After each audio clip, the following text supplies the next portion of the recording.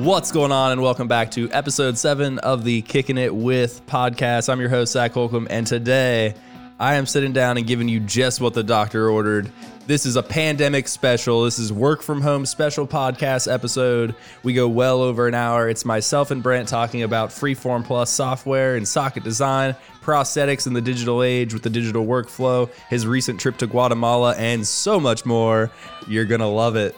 I am excited for you to enjoy this episode. Switching it up with the intro music to give you just what the doctor ordered. Here comes myself and Brent. Thank you very much for listening.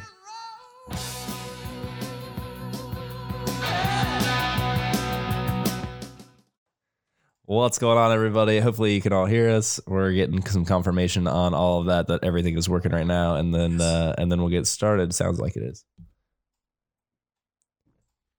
You'll notice that we're taking proper precautions here at Additive America for the coronavirus outbreak. We are coughing into our elbows, and we are not shaking hands. We are merely just bumping elbows. So solve that problem. As a lot of you know, obviously, if you're following or getting this prompt that we're going live, you know who I am. I'm Zach Holcomb with Additive America. With me today is Brent Wright with East Point Prosthetics and Orthotics and Additive America. He gets to play both. He's lucky. Hi from Portugal. There we go. Portugal and Italy. How's it going? Hope everything is going all right for everyone out there. Hope you are enjoying your self-quarantining and social distancing. We're working on that as well here in North Carolina. So, you know, a lot of the restaurants and all that fun stuff are doing the dining room shutdown. So that's what we're dealing with today. After this, we're gonna figure out what the heck we're gonna do for lunch, where we're gonna get lunch takeout from. So that's what's going on here in North Carolina. Hope things in your neck of the woods aren't too terrible yet. It's okay. We're all gonna be okay. Quit buying toilet paper. Relax. Another hi from India. Man, sweet. Got a guy from Columbus. We want to come to India. We think that would be great. Yeah, India would be cool. Brent would love to come and visit you, and I'll be here making sure the printer's running. Yeah, Zach won't even go get his passport. So, well, now I'm covered. There's no, I can't travel, so it's not my call anymore. I got a good 30 days where I can't leave the country. No line, no waiting to get your passport. That's probably true. That's probably true. I saw, I know now is the time to actually go on vacation. I think like we should be renting beach houses and doing work out there. Probably cheap. Yeah. Probably pretty cheap. Big beach houses to make sure we keep the distance and all that stuff. Did you see the dude walking around the store with his social distancing donut on? Oh my goodness. Was that the guy with the suspenders and the cardboard stuff? Oh, I love it. That's brilliant. I love it. Brilliant. I love it. All right. We've got India, Iran, France, Portugal, Italy, New Hampshire.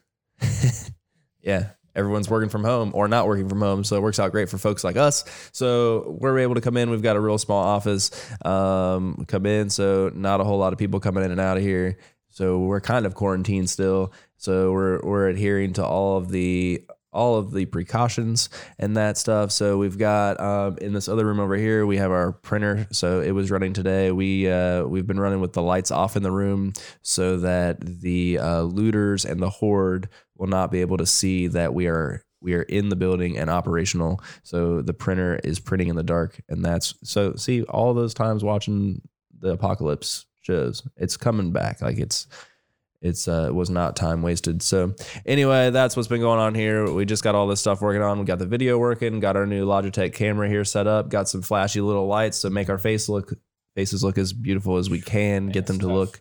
And with what we're working with, any help is appreciated. So that's what's going on here. Got everything up and running. And today we wanted to come together, and Brent's down here hanging out in Kinston for the day, and we wanted to chat. He just got back from a trip to Guatemala for his nonprofit Life Enabled. So he'll explain kind of the gist of that organization to you and what their overall goal is and what they're up to.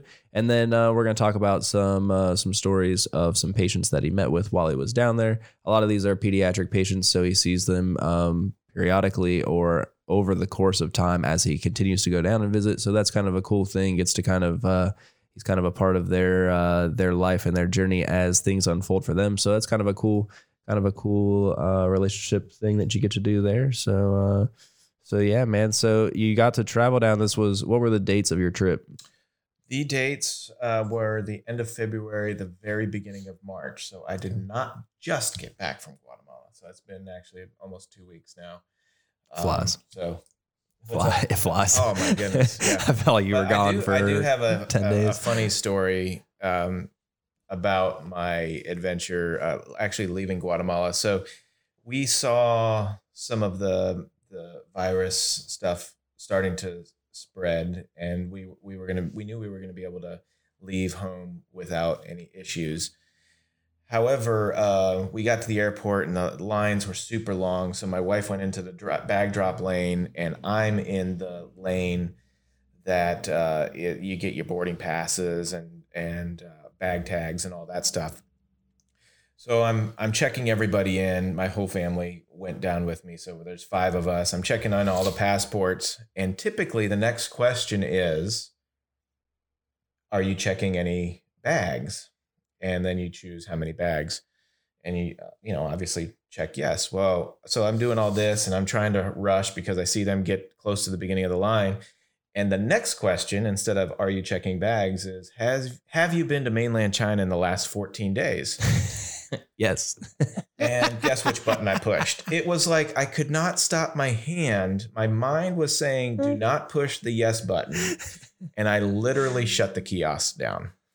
And had to get help and all that stuff, explain, hey, we hadn't been to mainland China. I was expecting the bag question, and I do have bags. I have not been to mainland China. Anyway, we got on a flight back, but that was my story. So now when I go to these kiosks, I just keep my hands in my pocket. I read the stuff, and then I will pull my hand out and make, any decision. So fire carefully. Yeah. Dude, that's like alarms go off. Oh and my goodness. It was a hazmat suit drops from the ceiling. Terrible. So I just Grant was talking about this the other day. He was saying that he said it was something about that Disney should show footage of like Monsters Inc. in the outbreak. What was that you were telling us? So they did a special when Monsters Inc. came out at like Disneyland and stuff, where they had all the Monsters Inc. characters in the park. Well, part of that movie is like the hazmat team of like the little kid comes and they're all the hazmat. They should have had all the hazmats back out at Disneyland. Oh my goodness. That's the response that I imagine should happen in the airport when you hit that button. Have you been to mainland China the last 2 weeks? Yes. And it's like, dude, start running out from everywhere. I was definitely thinking that something was going to go down after that. So anyway, that was my story getting out. But, a little bit about Life Enabled and relationship with Guatemala and what we do. So we work in the very northern part of Guatemala, the jungle of Guatemala. It's just a tough area to live. It's very hot, humid, not a lot of help in that area. And we've partnered with a hospital called Hospital Shalom that does an amazing work and has done amazing work there for 20 plus years. Great name in the community. And so we've partnered with them to bring prosthetic care there. And so that's a little bit of the story of how we actually got to the jungle of Guatemala. These are people that we have a heart for because these are the people that are essentially forgotten in Guatemala because it's the jungle. There's just no other way to put it. So gotcha. Along with Hospital Shalom, they're just taking care of people that don't normally get taken care of. And so we wanted to bring excellent prosthetic care there. We concentrate on kids. Kids are the future. Kids are the next generation. And if you really want to make a positive change in the future, the biggest thing is to make a difference in kids' lives. So we've been going there since 2006. And so we've got to see kiddos that were, 2-3 years old now, 16, 17 years old, going off to college. We're starting to see kiddos, making something for themselves to not only support them, but support their families. And all this really is only possible through a prosthesis. A lot of times, if you're missing an arm or a leg, you may not even have the opportunity to have crutches, let alone a prosthesis. And so a prosthesis is really a game changer and a life changer for the people in the jungle of Guatemala. So nice. Typically the next question that I get is, hey, what about opening up other life-enabled clinics, all over the world? Will you come here? Will you come there? And what I say to that is, we do a really good job with creating prostheses in the developing world. And if you have an idea, or if you want to bring your country or prosthetics to your country, come to one of our clinics. We are literally an open book. If you want to come to our clinics and learn how we do things, where we get our materials, how we do our fabrication, learn about 3D printing or what have you, please, that's what we want. It is so super important, especially for prosthetics. Prosthetics is unlike a lot of other medicine where there's follow-up, say like surgeries. Like if you're a surgeon, you can go do, say, a tonsillectomy or some sort of surgery. And while it's very, very needed in that moment, in 3 years, you don't have to follow up with them because they've grown or their limb shape has changed or anything like that. You do the surgery, you make sure they recover, and you're done. Prosthetics is not that way at all. And I think people forget a lot of times that that's not that way. People go through different stages of life, and you've got to follow these patients to make sure that they're doing well, continuing to wear the prostheses, managing socks, managing volume fluctuations, managing weight gain, weight loss. For women, especially childbearing years, you have pregnancy, after kids. So you've got all these situations that make a prosthesis really a part of life, but there's different parts of life that you need specific adjustments or changes or what have you. And it's not just hey, let's parachute in and provide somebody a prosthesis and have a good life. So that's why we are so passionate about being in one spot, investing in one area, and then keep on caring for that population. And we see people that have been in a prosthesis 9-10 years where they're just coming back for, say, a replacement of a foot or a knee and that's it. The socket is actually doing fine, or we're changing a little bit of padding. But so we're seeing a long life of these sockets, which is absolutely what we love. So that's a little bit, actually, that's a lot of long-winded of how we got to Guatemala and why we do what we do. Right on. So you mentioned basically that you're dealing with a lot of issues where you're dealing with fluctuations in size and weight and a lot of things like that over the course of a patient's lifetime. So doing that in America in controlled environments and controlled temperatures and things like that. I mean, we have air conditioning. Not a lot of air conditioning going down in the Guatemala jungle right now, at least the last time you were there. So, how are you able to juggle all of these challenges and mitigate the risk of infection and all sorts of other things when you're in those types of environments? What kind of materials are you able to use? Like, you're not able to just like throw on a laminated socket. Like a bunch of flex liners. No. I got you. Yeah. So it's just completely different, here in the developing world. Yes, we have air conditioning, we have seasons and that sort of thing. Their season is just hot all the time. It's hot and hotter. Yeah. So you have moist and moister, and maybe rain once, a couple days to super hot, and it rains every day at 3:00. So those types of things you have to take into consideration. So a lot of people say, well, do you use liners? Or gel liners? And the reality is that is just not the appropriate technology for the jungle of Guatemala. There's a couple reasons for that. The least expensive gel liner right now is roughly $150 a piece.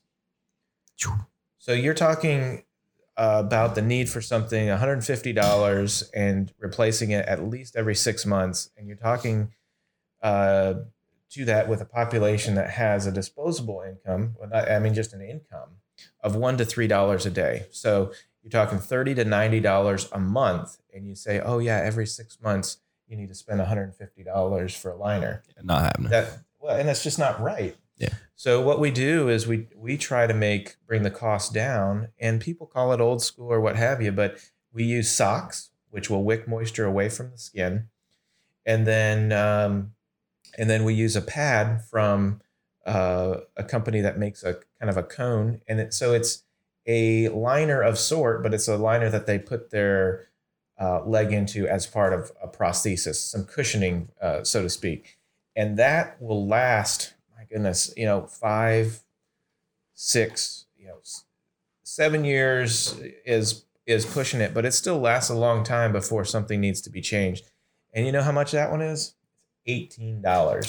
Nice. So that's the other part is, so for a below the knee prosthesis with socks and a cuff strap, we're with a brand new foot, all new parts, we're looking at a total cost of $150, and we're seeing some of these prostheses last 10 plus years. Wow. It's one of the best investments ever. $150 goes a super long way for all that. Yeah, that's an incredibly long period of time. Why do you think that, like, what's like an average time? How long are you seeing prostheses last here? Yeah. So here, I mean, you can go a long time as well. I think back to your point though, like if we use like laminated sockets in the jungle of Guatemala or even carbon fiber feet, that technology literally vaporizes within just a few months. Really?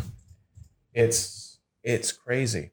And going along with the liner talk too. So in the jungle of Guatemala, there's some not great things, and hygiene sometimes is an issue. Clean water is an issue. So a lot of times you have to wash liners and such.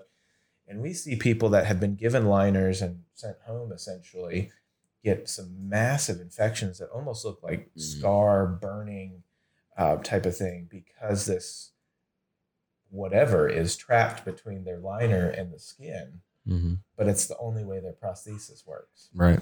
So even in the jungle of Guatemala, these liners, even if on a good period of time, you're talking maybe 3 or 4 months before it needs to be replaced. But but here in the U.S., I mean, we can make things last a long time. Typical time, quote unquote, insurance says we've got to make something last about three years before it can be replaced. And 3 years is about the lifespan of what the ISO standards are, as like 2 to 3 million cycles. I don't have that document in front of me, but 2 to 3 million cycles for a foot and for a socket. So we try to abide by that, but there's plenty of patients that are way outside that and way over that 3 million mark before we need to replace something. Cool. Let's see. Do we have any questions so far? So what was exciting about this trip was David Purick from Hewlett Packard in San Diego. Actually, we've been talking, and Hewlett Packard just has a kind of a heart for seeing people walk worldwide. And so we decided, hey, we're going to try something that, to our knowledge, has never been done before with the type of technology that we're talking about, which is flexible inner liners, 3D printed. Now, they're not $18 by any stretch of the imagination. However, between HP and Lubrizol, they took good care of us because they knew that this was something that was could have impact truly worldwide. And so what we did is we had somebody that was a non-prosthetist down in Guatemala use the iPad scanner, the occipital scanner, with DigiScan 3D, which is the scanning app for the scanner, or the iPad. And they sent me the files. I modified the files and then hand carried those 3D printed sockets down with flexible inners. Now, these flexible inners had a lattice pattern in them, which made them flexible. So it was essentially the same thing as the foam that we were doing, but this is a latticed TPU. It was really, really neat. So we took down 5 devices, and I'm proud to say that we were actually 4 for 5 on the delivery of those devices, and they went really, really well. Patients were very comfortable, minimal sock fit, and they walked well, walked independently. It was very cool. The one that did not walk, or we weren't able to fit, but we did fit traditionally at that time, was the scanner did a great job capturing his shape. It was the shape under no load. So no load bearing. So his limb shape changes based on his tissue consistency, which just goes to show a clinician has to be involved in this idea of being able to 3D print things. Artificial intelligence, AI, all that stuff actually doesn't fit the patient. It may make a socket, but that doesn't mean that it's going to fit the patient. So but that was very cool. So that was fun. And so now we're going to get to see how well this nylon and TPU actually lasts in the jungle of Guatemala. Wow. But we're very, very confident in that because we've done some testing here stateside over the last about 2 years on how the nylon 12 does. And we feel really good about where that's going. So For sure. Yeah, I think it's important to, keep that up front, is that like you still have to have, and I mean, in one of the comments here from Dave Schaff is that the power of additive is in collaboration, and that is totally correct. Like you can't just take a 3D printer or a person with 3D print experience and apply that to prosthetics and fit and just make it and it be like everything be great and perfect and fantastic. And likewise, it takes the teamwork of the actual clinician doing the hands-on time and actually feeling the patient and fitting the body paired up with the technology. And that's what actually brings everything together, and I think you kind of touched on it without diving way into it, but you just can't just take something and do this and be like, start and then create something that fits someone perfectly. Like there actually is a lot that goes into that whole process. So. Yeah, absolutely. And one of the things that, at Additive American at East Point that we're really looking at is, how do we really make the most of 3D printing and the scanning technology? And it really comes down to, hey, 3D printing and scanning does an amazing job on creating a beautiful product. How do we get that scan to make sure that that's exactly what we want? And then our training really now is involved in, okay, so this is the way that we've designed the prosthesis. When we get in the room with the patient, is it operating in the sense that we designed it? And so that is a skill that I feel like really was lost around the time of the end of the wooden sockets. Is the skill of actually fitting the prosthesis. And I think it's coming back. And I think that's going to be an important part of making sure that 3D printing and scanning is going in the right direction, is training prosthetists, going back in a little bit of history and saying, hey, we're going to make this thing, but you have to fit it and you have to know and expect your fitting protocols or diagnostics or what's actually going on inside the socket. And that's what's exciting to me, is because I think there's a lot of interesting technology that's even coming down the pike on helping us find out actually what's going on inside the socket. Yeah, that'll be some interesting stuff and studies to kind of watch out for, I think. Yeah, that'll be cool stuff. So hopefully, let's see here. Any questions? All right. So Jessica asks, what is the specific material that socks are made of? Does it change for purpose? How did you figure out what material is best to use? All right. So, Jessica, excellent questions. The specific material that we're using is called a nylon 12 or PA 12 via multi-jet fusion. And Zach, let you give the rundown on how the multi-jet fusion machine does its thing, and then we'll talk about the rest of her question. Right on. So the way that the multi-jet fusion machine works is it's a powder-based system, and so everything, think of like grains of sand. So that's about what we're dealing with here. So we have nylon powder, nylon that's been ground up into a powder, very, very fine. And so what we have is a printer, and in that printer, a bunch of really cool stuff happens. So you take a build unit, which is basically a cart, and you load it up with virgin material. You wheel it into the printer. You put it in there, you shut all the doors, and what happens in there is the powder is pulled up through feeder veins on the build cart, and then there's a platform on the top of that build unit, and so that it'll bring powder up. It's smoothing powder out over top of the build space on that platform. The platform will go down 3/1000ths of an inch every time. So it's going down 3/1000ths of an inch, smoothing over another layer of powder.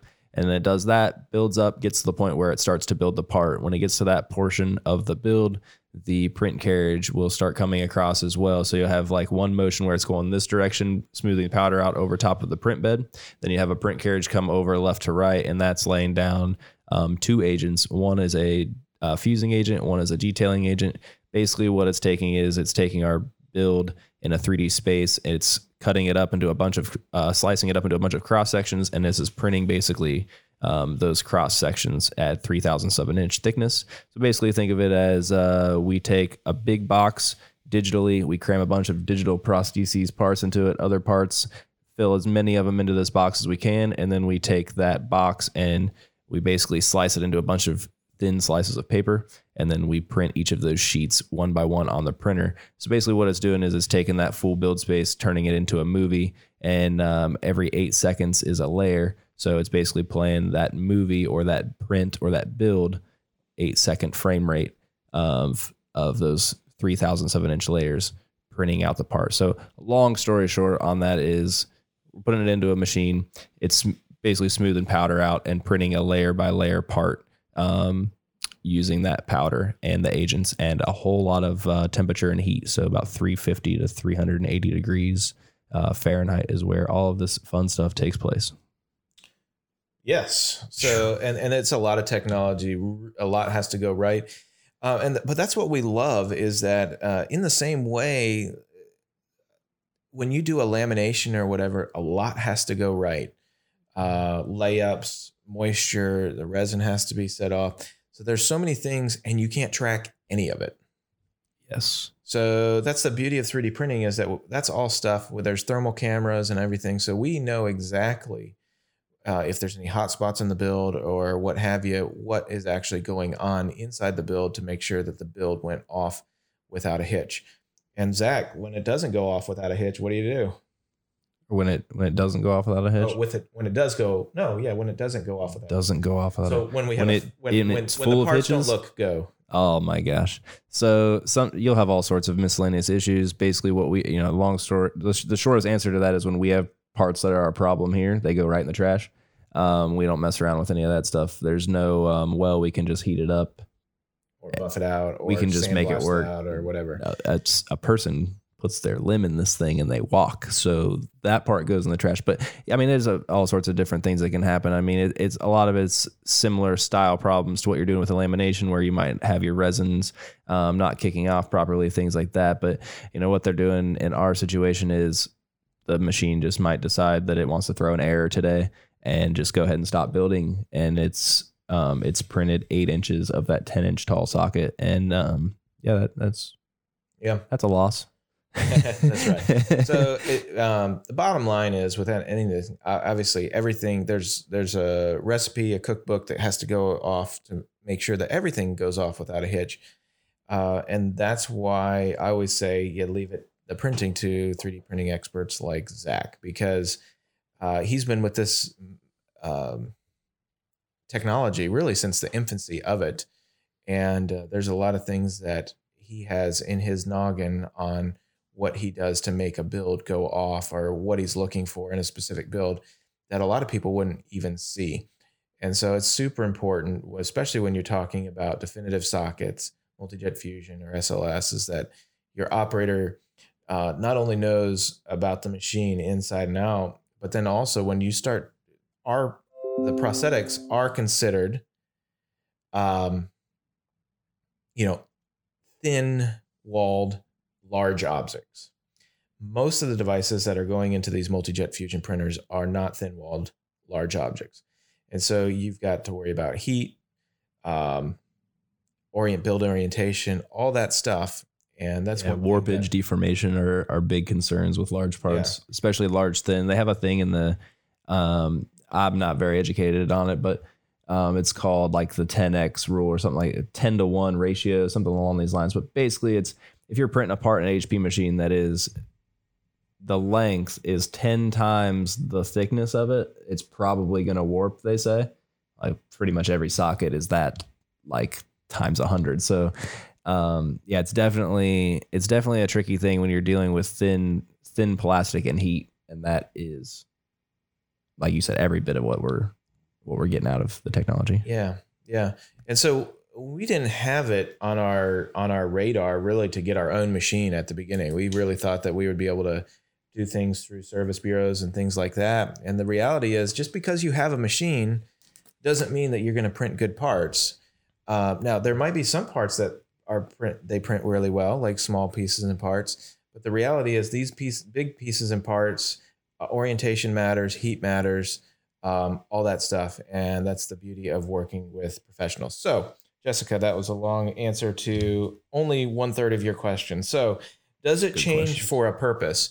So what we do with the sockets is we create areas of flexibility and areas of rigidity.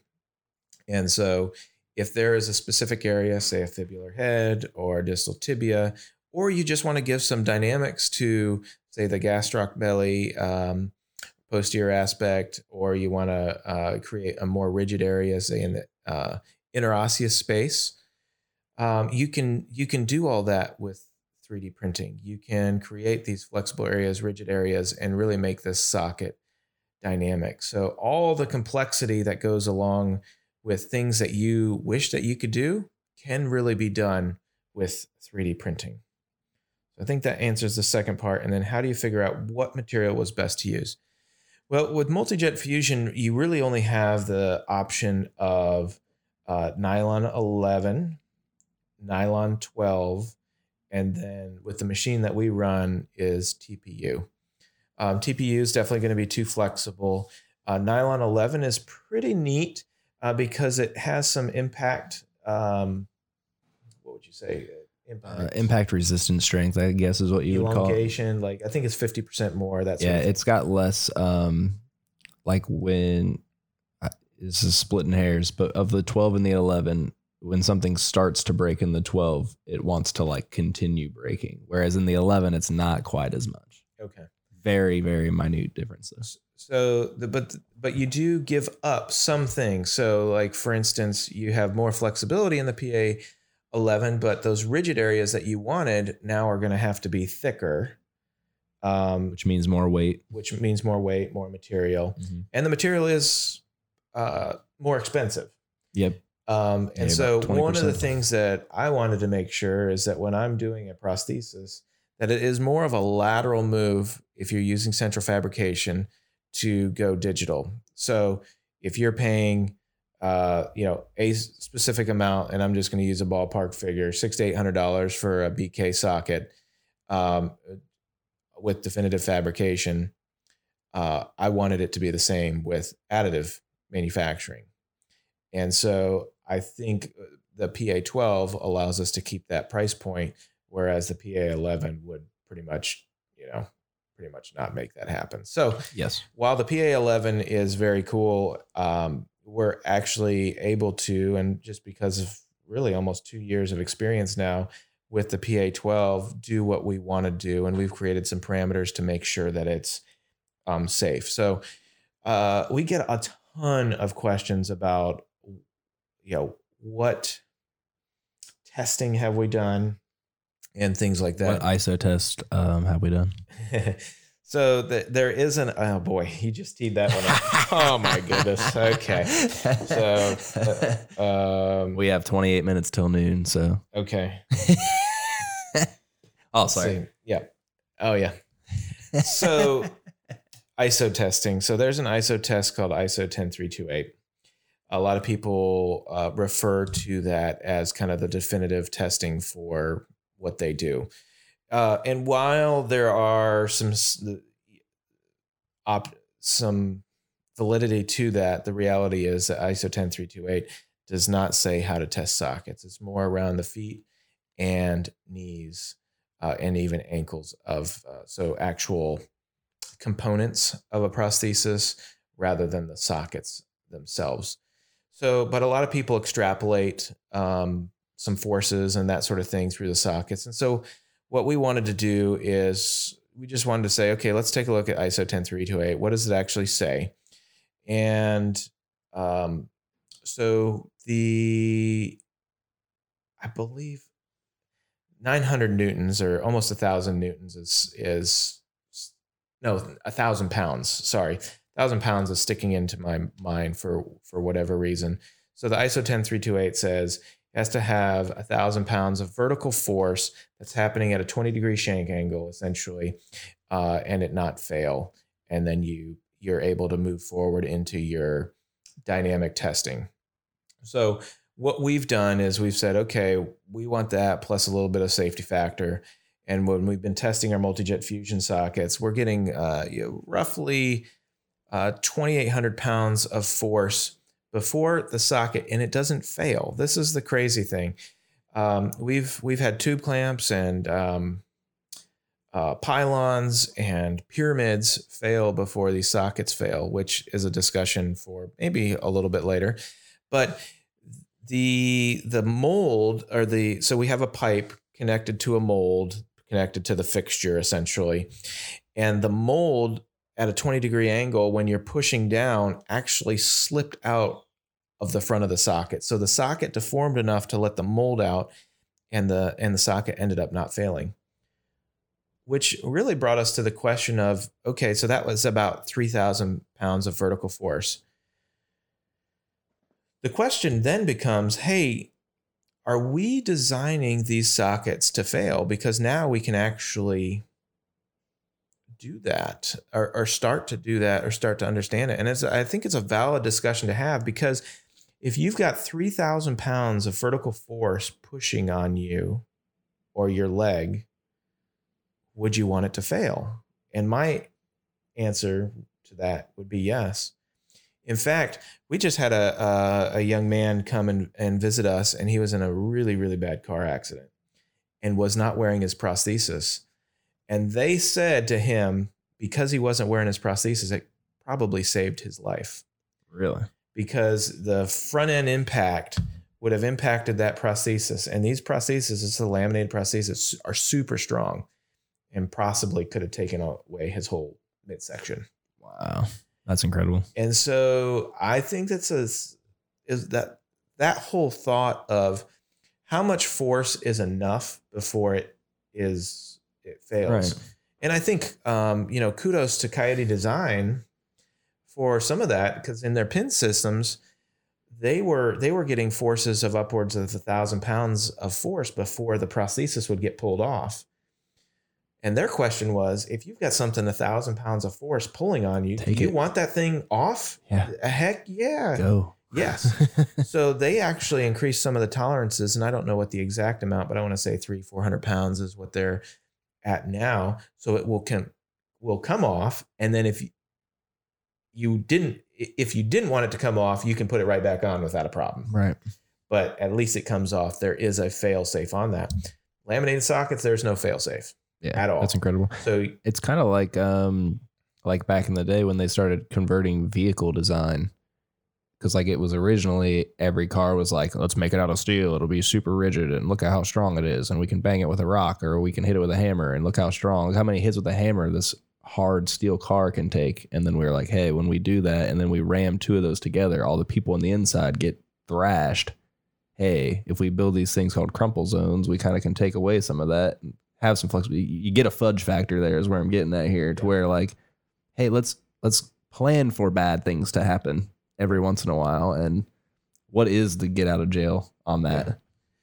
So, but along with all that is there, you have to plan for the things that aren't necessarily going to happen when the patient is walking normally. So what happens when they run their power wheelchair over, or one of their family members runs the power wheelchair over the prosthesis? Yeah, you need to make sure that doesn't break at that point. Or they actually take a bad fall because they take a bad step and they fall downstairs and they hit their socket.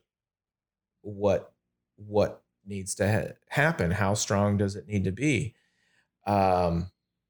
Things of that nature, or FedEx or UPS gets a hold of one of your boxes and absolutely crushes it during their sorting process. Yes. It goes under and they're tossing these things around in the sorting process. You don't want it to break then, but that's not normal walking. Right. So there's a whole lot of stuff that you have to think about when you talk about design in prosthesis. So Jessica, I think that answers all your question, and that only took us how long to answer? I don't see a timer on this. Well, you let's see, you only took 10 minutes for me hitting you with the ISO test. Oh, okay. So that was only 10 minutes ago. That's pretty good. So there you go, Jessica. Jessica, I think, let's see, Jessica, she's prosthetics and orthotics, Walter Reed. And so, I mean, what's interesting about all that, especially with the military stuff, yes, absolutely, we want to keep our veterans safe and all that. But I can tell you that with some of these sockets, just a change of material into this nylon 12, patients are going nuts as far as how comfortable they are. I actually, so I've been doing prosthetics since I was a technician starting in the late 90s. So I've done my share of laminated sockets, and I feel bad that I ever fit a laminated prosthesis. I know this technology hasn't been around for long, but that's the kind of feedback that I'm getting back from my patients is, I can't believe how light this is. I can't believe how it's flexing with me. It feels a part of me. All these things that I wish I would have heard in my laminated sockets. And all we're talking about is a change of material. We're not talking about a change of socket design. In fact, we had a clinician that's part of East Point. We literally duplicated their socket, made it a multi-jet fusion socket, and the patient couldn't believe it. Same exact design. Yeah, it was just a straight duplicate. Just dynamic. Yep. And so those are things to really think about. And that's what's really pushed me into this digital space is I was a hands-on prosthetist. I loved plasterwork. I loved lamination. I loved even some of the thermoplastic copolymer sockets. But there was something to flexible sockets when Coyote was doing some of their stuff with copoly and the basalt. I saw patients love that flexibility. And now not only do we get that flexibility, we get to tune it where we want. And how cool is that? Yes, it's pretty sweet. It's pretty cool that you can apply a lot of the, I think a lot of this just comes from grabbing, not limiting ourselves to what's currently available in ONP technology, but looking broader in the whole landscape of digital manufacturing. And I get, a lot of it is we've taken on a lot of risk to be able to go out and try the new things to bring them to this industry, to an ONP industry. But I think that's a big part of what we've been able to do is we're looking broader for the solution than what has already been brought to the ONP industry. Okay, how can I apply those in my practice? No, you've looked far broader in digital manufacturing to find other items, and then you've brought them to your practice and then thus into the ONP industry. So I think that's a big thing too. Like, that's right. If you're looking just at what's been brought, you're already shopping in the app store. You're not creating apps. Right. We're looking to create an app because the app that you were looking for in the app store was not available. Correct. So yeah, I think it's important. Yeah. To realize. So and to piggyback on that, and then Stephen, I saw your question about the PA11. We'll get to that in just a second. is design is key to all this. You have a terrible design, even though we've got a $500,000 printer and somebody that is an expert in running the printer. If the design is terrible, the product's going to be terrible. So this is not I think people focus a lot of times on the printer, which is very important. But as prosthetists and orthotists, just like anything else, we've got to focus on the design. And that is where everybody seems to get off the boat. They focus on the printer and they don't want to put in the time to learn design. Mm-hmm. And that's so important. And that's one of the things. Listen, I was very much anti-digital 2014, 2015. And then when I started talking to people, and then I started finding out how much it was going to cost me to have somebody design for me and how long it was going to take for me to try to iterate and tell them what I want. Yeah. I was like, man, I got to start learning how to do this. And so it's not just been an overnight journey of like, hey, I downloaded Fusion 360 and Mesh Mixer and I started creating amazing multi-jet fusion sockets. Yeah. I mean, we're talking iteration and iteration and iteration through a lot of different things, which has gotten us to where we want. And so I wanted to, Frankie Pasillo says, terrible design is the same as a terrible program. Completely agree. Yep. There was one other question. AJ from, I believe he's from Iran. No, he's from India. That was a question that he posed before we got into the other question. So we use Geomagic Freeform for all our design for just a couple reasons. It does a wonderful job with organic shapes. And for me, time is super valuable. It's the only thing that we can't reproduce. And so if there is something that will save me time, I'm going to invest my time and money to make sure that that happens. And with Freeform and Freeform Plus, we're able to do all our design internal to that product, which allows me to complete a task that was taking me an hour in, say, about 15 minutes. So it saves me 45 minutes of time. And actually, I'm working on even bringing that down further and further. So that's why we use Freeform, a super powerful program. That's something that we can definitely talk at another time. It is not free. No. Guarantee it. It's not free. You're not going to get it for free. You're not going to hack it for free. You're not going to go get some free software that's going to do everything that Freeform does. Good luck. Have fun. So what's your time worth? I think that's what absolutely. That's what it comes down to is what is your time worth? What 7 free programs can you Frankenstein together on 3 different desktop towers so that you can bring it in and do this with the mesh and then take it to this program and do this?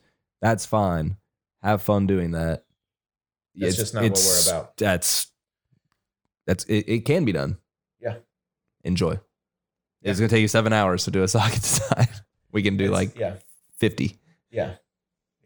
Like we've literally scripted some stuff where we've done a socket, just a basic socket with basic trim lines in a minute and a half.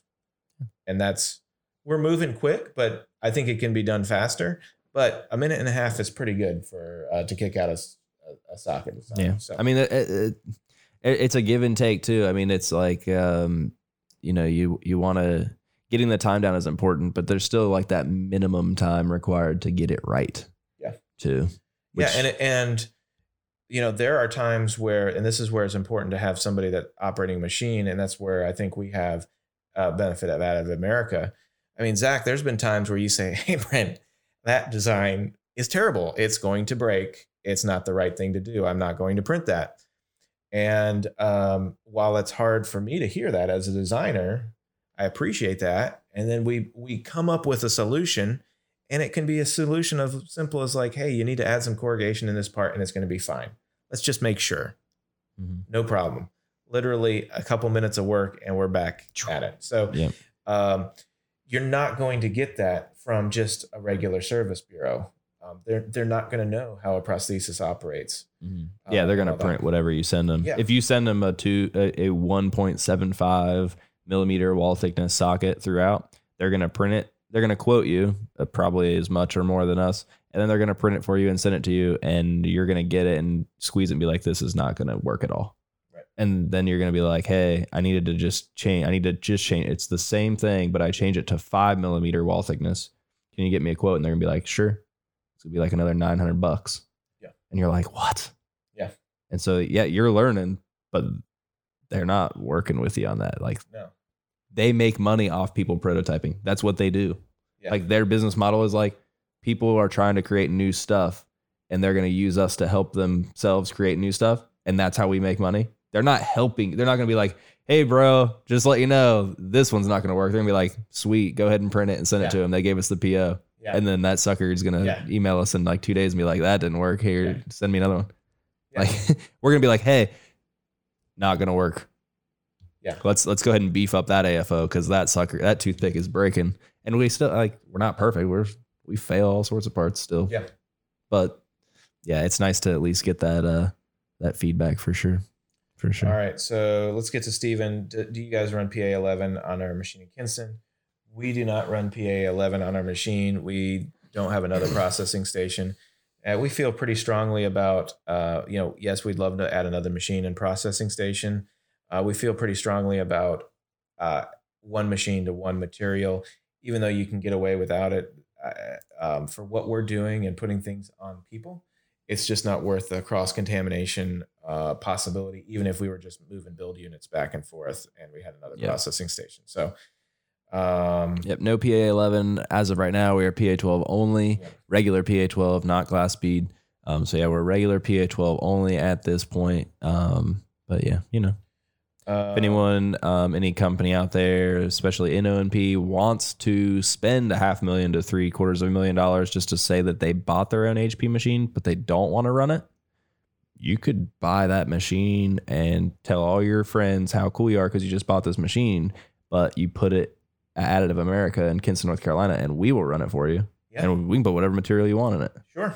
Yeah. So just offering that out there. Yeah. Just extending the olive branch. Like if you want to get a HP printer really, really badly, like you have $500,000 just burning a hole in your pocket and you don't want to have to hire someone that knows how to run it because you don't want to bring in that puts you over the coronavirus limit of employees in your building, send the machine to Kinston. Send it to here and we'll put it in. We're not even close to the employee count. So we'll just bring it in and start running. Amen. Yep. See, we're here for you. Yeah. So Frankie asks us, do you feel that protection of design files inhibits the industry? It's a mirror imagery of the computers and oh boy, that's a good one. So the bottom line is we believe in secret sauces. Is that fair to say? Like KFC has a secret sauce for their chicken. And they will let us buy it. And they will buy it. Yeah, we can buy it. People can try to duplicate it, but it's not that. Same thing with Coca-Cola. It's not a patented product. It's a recipe somewhere. Yeah, you can make Pepsi. Yeah. No problem.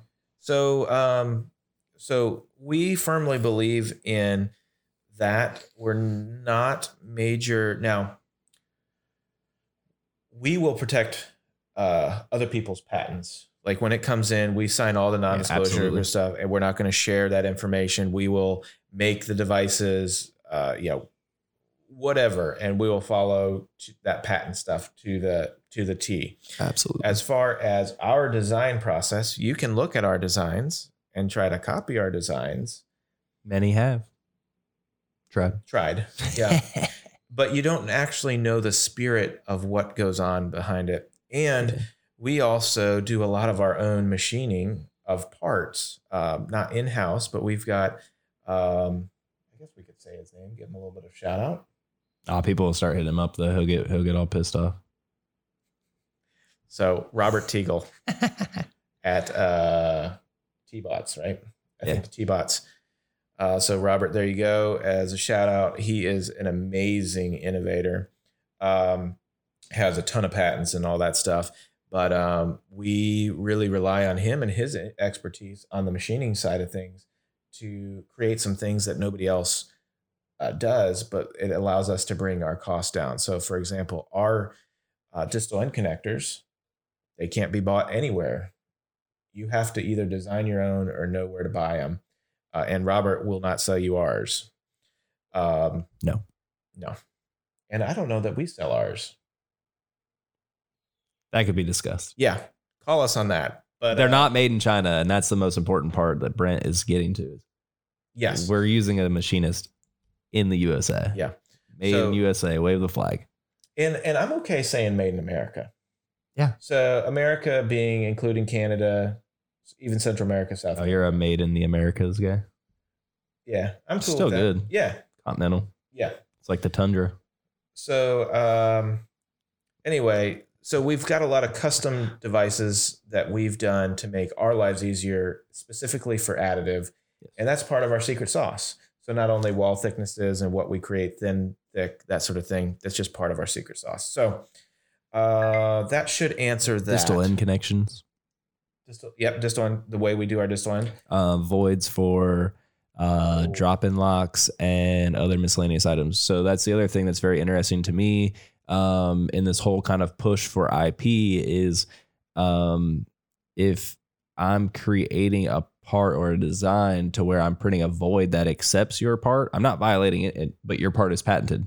Okay. I'm not making your part. I'm making something that has a void to accept your item. So like it's an interesting case as well. I think it's very prevalent in prosthetics because a lot of the things are drop-in type things because a lot of the components were designed to be used in traditional manufacturing methods. And so, I don't know. I just think it's a very interesting. It is because you're creating an interface for a patented part. Yeah, I created a void for your patented and I shape. just reverse engineered your whole part to do that.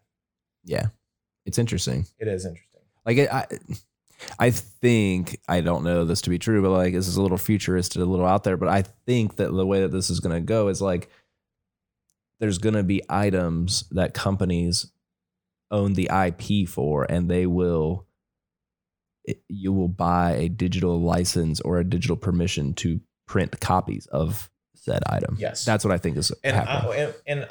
I'm definitely all for that because the idea of just ripping it off and 3D printing after somebody's put hours and hours and hours. Yeah, we're in Napster phase right now. Yeah, but the iMusic is coming. Yes, yeah. But we are full-fledged Napster mode right now, in my opinion. You can make your own CDs and sell them. Yep. So, and that goes to, so the one thing that's very interesting about prosthetics is that a lot of people love the prosthetics because it touches a person. You know, it's not necessarily going on an airplane or a vehicle or something like that. It actually touches a person. And with that, it gets a lot of press. And with that, there's not a lot of people that actually design for it. And so I just want to touch a little bit about this, this idea of protection design and that sort of thing is, and this goes to other service bureaus. If there's a part out there that you haven't designed,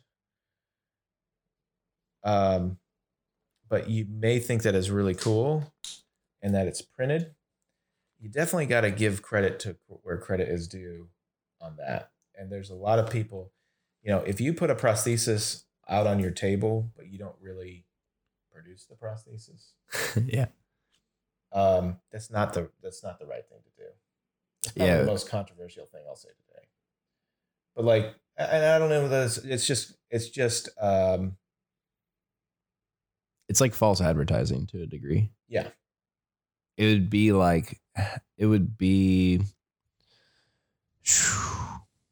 Yeah. So anyway, we can leave it there. All right. So I'm going to butcher this name, Mole. Could you please mention the most important TPU applications in the industry? So many things. TPU, really, it came out this past summer.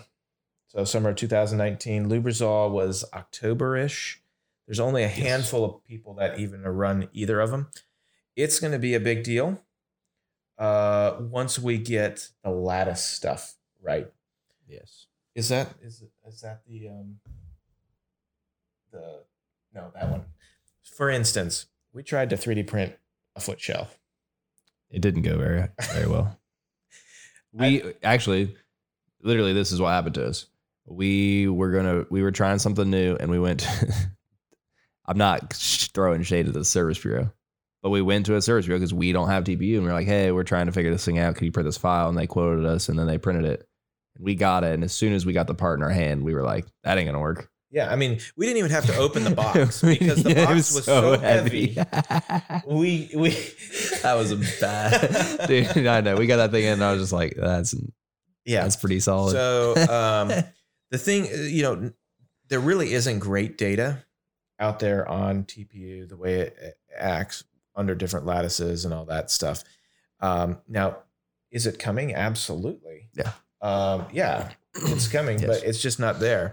So it's the cost too, man. It's kind of cost prohibitive for O&P and the process. I mean, I think from my understanding, it has to be unpacked hot. Yeah. So a little background on that. On the PA12 in the MJF, we're running the print and then we're cooling the build down. And then like once it's under like 180 degrees Fahrenheit, let's say, you can extract parts and you're going to be okay.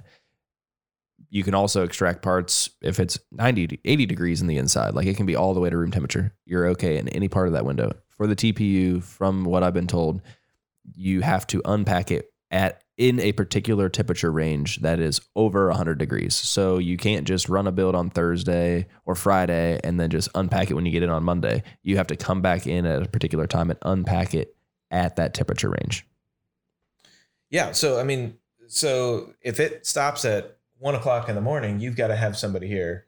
Yeah, like whatever time that it stops. Yeah. So it does pose an issue there. So and the material's more expensive. Yes. We don't really know how to design for it yet, but it's coming. Yeah. So the bottom line is, and I think cool. this stuff that I did in Guatemala that's super cool is the bottom line is there's a major potential and major for prosthetics because we're actually going to be able to cushion a patient's limb. And if a patient can be comfortable in sockets in the middle of the jungle of Guatemala, I think a patient's going to be comfortable in a liner and a soft interface and a compliant socket, no matter what. So it's going to be a major kind of oops adapter, I guess, so to speak. I like that. And because patients change so much in volume, it could be an oops like, hey, I didn't put enough socks today, but I still have this massive shock absorber that is going to make it okay. Yeah, I'm still cool. Yeah. Digital rights is our patent. Hey, it sounds like we might need to talk to that guy. Except we don't really. This is Frankie again. Oh yeah, for sure. So that's pretty cool. Jessica has another question. She is overachieving today. Do you create alignments before you take the sockets to Guatemala? That we do. Yes. So we I guess you can call it cheating. We've kind of trained some people on the ground to know what to look for. So flexion contractures and such. So we're able to build all that in. What do you use for alignments? So we build that in digitally. So then we don't have to use any plates because plates are actually very, very expensive when we've got a crazy alignment. Is a plate with a pylon? Yes. So is it a plate with a pylon? So just a regular pyramid with a pylon and tube clamp. Yeah, Jessica, let's reach out to either Zach or myself. Zach has a schedule that is posted online. So, and then I'm here in Kinston on Mondays and Tuesdays. So we're typically able to get in any meetings there. So yeah, hit us up and we'd love to talk with you. Absolutely. You can shoot me an email or a text. The text number, I'll just throw it up here. Oh man, I love this. This is so cool. Oh my gosh. Yeah. Yes, Chris Nesbitt. We got live. I got live probably like a month or two ago. Longer than that, yeah. It's been a while. I've really slacked. It's bad. But I wasn't feeling well, man. I had you did have. I had early. And then you figured out it was allergies, right? Yeah. Dude, I don't know. I moved from, I've lived my whole life in Ohio. I moved to North Carolina in the fall. I'm loving the weather. I'm wearing shorts like every day down here in the winter. I'm like, this is amazing. This is great. Middle of January, maybe like towards the end of January, I start feeling like, I'm like, oh man, I'm getting the funk. I'm getting the sickness here. So I kind of thought I was going to be sick for just like, like the 3 to 5 day thing. And I'd feel okay. And I'd feel better. Then I'd feel worse. And it just like every day, never knew. Well, like a couple of weeks go by and I'm like, man, I don't know what the heck is going on. I think I've been eating a lot of Chinese food. I think I got corona. This is like early February. So I start jokingly telling everyone that I have coronavirus because I've been eating too much Chinese food and I contracted the virus through like a fortune cookie air or something. Anyway. And so all of this happens and, come to find out, I just have really bad allergies and there's mad pollen around here. Yeah. Anyway. All right. So while you're doing that, I just flipped over to Facebook. Patrick Rice asked about, have you ever thought about printing holsters? So yes, we have thought about it. That's something that we have to kind of talk offline because, yeah, you know how that goes. Yeah. So anyway, hit us up, Patrick, if you're still listening. Hello, Charlie. See who else is here. Okay. Rick actually had several patients have commented how comfortable the sockets are. Please share why. Yeah, define comfort. Comfort is actually really hard to define, but there is something that was created called the Socket Comfort Score. Something along those lines, but it ends up taking patients' responses to specific questions and then giving you an idea what your socket comfort score is. We haven't done that a ton, but we have plenty of video that shows the responses of patients. So, but what they're feeling is that we've had comments like, hey, it feels like it melts to my leg, or it's part of me, it's moving with me, it's so light, I don't even know that it's on. All that is some of the stuff that we listen for that truthfully I never really had when I was doing not all that together. Like people were comfortable, but it wasn't, hey, all that stuff, it melts to my leg and all that. So that is the big difference that we're seeing with just the multi-jet fusion machine. So Zach put up the Let's Chat 252-549-24/7. We always joke that Zach is up 24/7, so it's a perfect end there. The Let's Chat. So if you have your phone handy, just type that number in. Yep. Just shoot a text to him and put Zach Holcomb in there. Yep. Plug that thing in your phone and keep it. And yeah, I mean, this is a funny story on that. I say it all the time. I throw it in videos for people to just go ahead and plug the number in your phone. And like one of these weekends, you're going to have a thing come up. You're going to have to, like, you can just text me on a Saturday and be like, hey, my build failed. I need some parts. And this weekend, a dude in like Washington State, I think, texted me on Saturday and was like, hey, my build in my machine failed. I'm going to send over parts. How quickly are you running this weekend? Blah, blah, blah. So it's kind of interesting, kind of cool. But yeah, it's one of those things where it's like, you don't really, I know that I've been in a situation where I've told someone like, I'm going to have your parts on Tuesday, and then my build fails and something breaks and I'm like, I'm out of commission. There's no way I'm going to make it. And I've been like, man, I wish I could just call someone right now. Like, I wish I could text someone and be like, can you please help? I'm that guy. Hit me up. Yeah. So Frankie, let's see. So I think we hit that. The digital rights, several patients' comments below. I think we hit that. SLM is similar to selective laser melting. Melting? I think that's what it is. Let me just make sure. That's bad. I should know that. Sorry. Also known as direct metal. So I think it's more in the metal side of things. We don't really do a lot in the metal side of things. We don't do anything in the metal side of things. We've done some little decorative stuff, but that's it. I did that little pin or what have you for somebody. Yeah, we very much try to stay in our lane of expertise. So I definitely try not to branch out into too many things that I don't know. The thing with the multi-jet fusion, though, is We like it because it's watertight, airtight, especially when you get to a specific thickness. And I believe that's published. We kind of have our own parameters around that. Yes. Sauce. And yes, that's part of the sauce.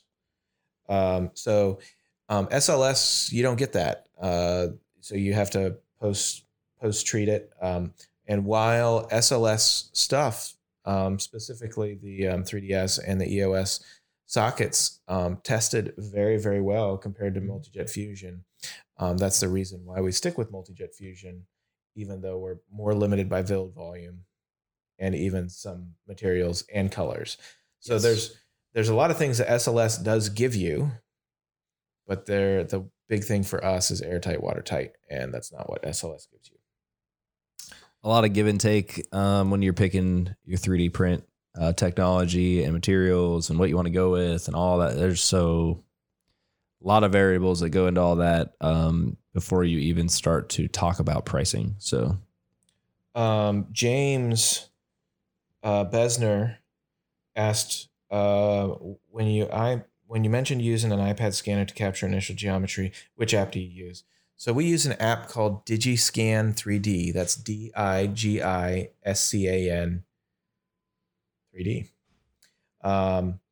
And it's an app that uses the occipital. It can use the Mark II or the original sensor.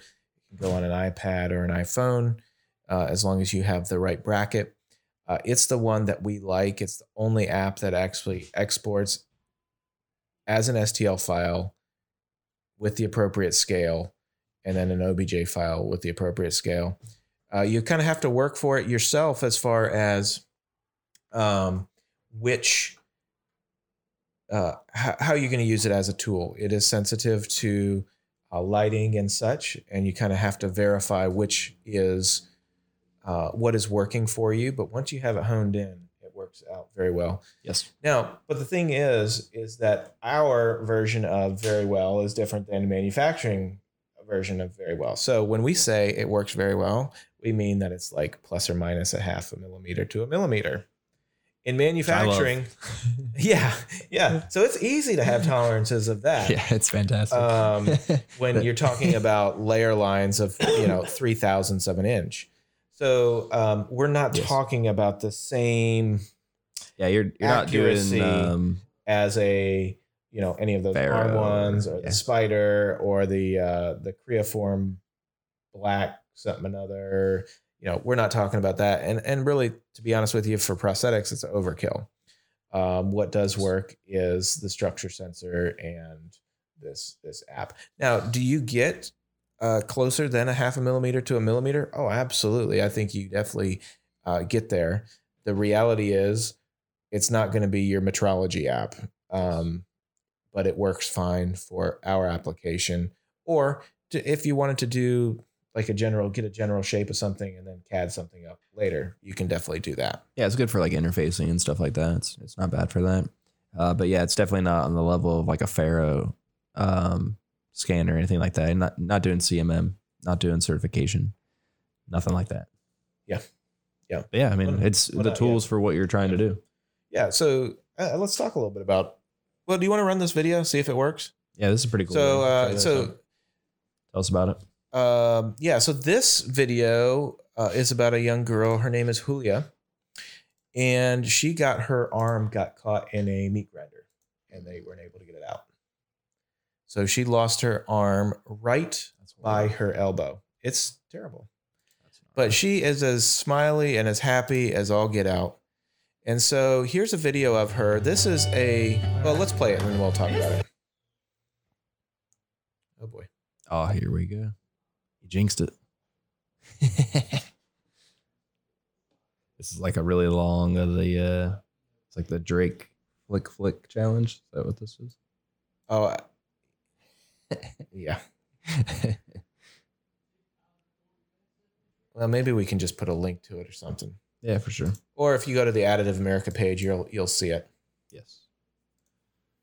That's weird. It worked a minute ago, but anyhow. All right. Oh my gosh. As soon as I click on watch it, it's probably just not gonna load. There it goes. There we go. Hit that button.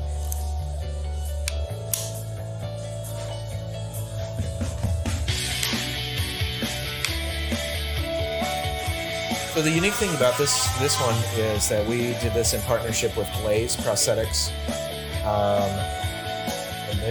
And I forget what they're out of. But they do some amazing work in the prosthetic realm. And so they helped us out by sending us some parts, and then we 3D printed them.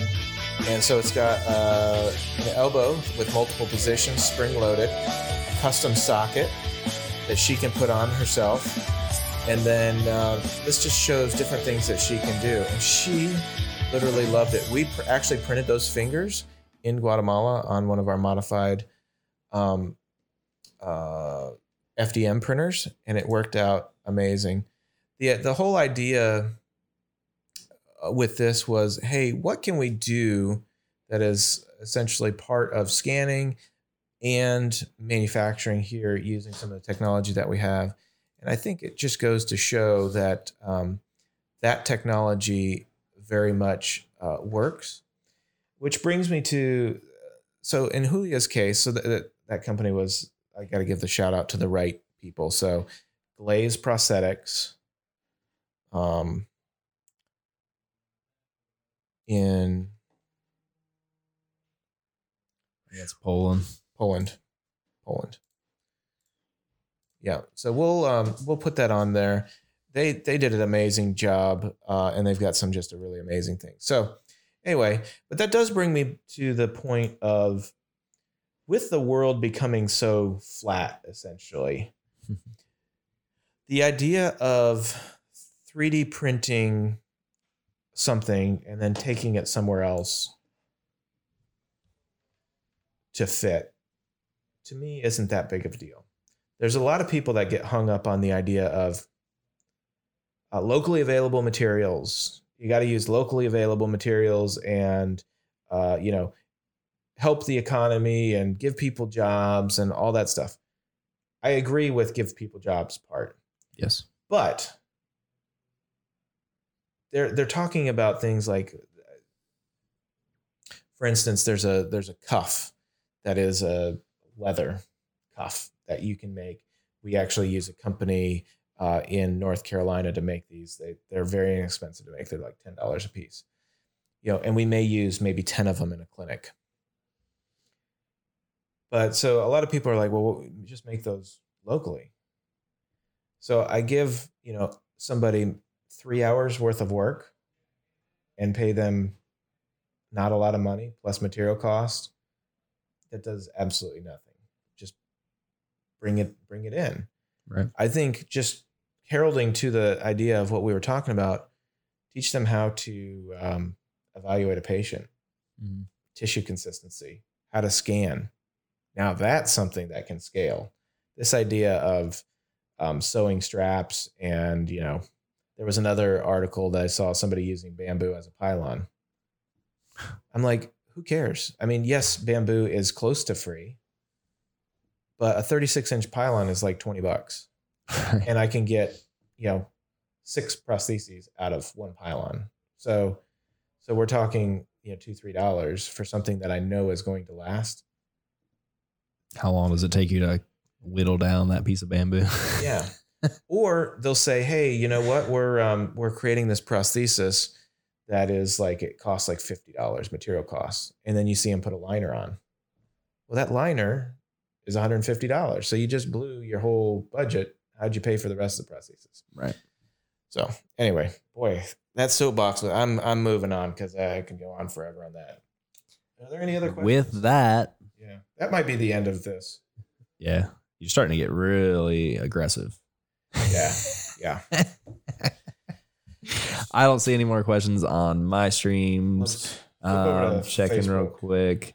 Yes, Frankie, we'll definitely have to chat, man. I think we'll have to have you. I'll have to have you on, man. We'll have to do a podcast and chat about what you guys got going on over there at Intego Figures. I think that'll be cool.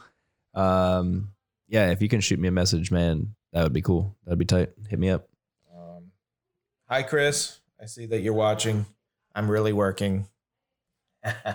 Working up an appetite. Yeah, where are we going to lunch? Where are we ordering from? Yeah. Oh, that's true. Yeah. That's right. Not allowed to take out. Yeah, we're not allowed to congregate in public anymore. with that, I digress. This has been fun. This was like an hour and something minutes. So, that's what happens when the world's shut down. You don't have anything to do. You just sit in front of a screen and chat. Yeah. So we may end up doing this more often because I think a lot of good information comes out. Yeah, I think it'd be. I think if this is something that you enjoyed, if you think that us doing a weekly Q&A show on Mondays or Tuesdays would be something hot that you'd enjoy, let us know as well, and maybe we'll start doing that. I think that would be pretty cool. We just get on for just 30 minutes and just answer questions. Yeah, at a specific time, and we can go. Yep. With that, but it has to be after 9 o'clock for Zach. Yeah, I'm resting. Yeah, it's far too early. Yeah.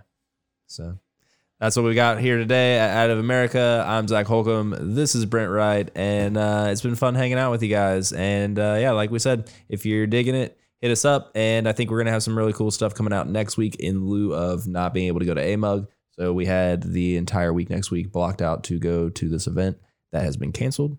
So we should have plenty of time to make some cool videos, get some stuff to you. So that's what we're working on here, and that's it. Signing off. Peace.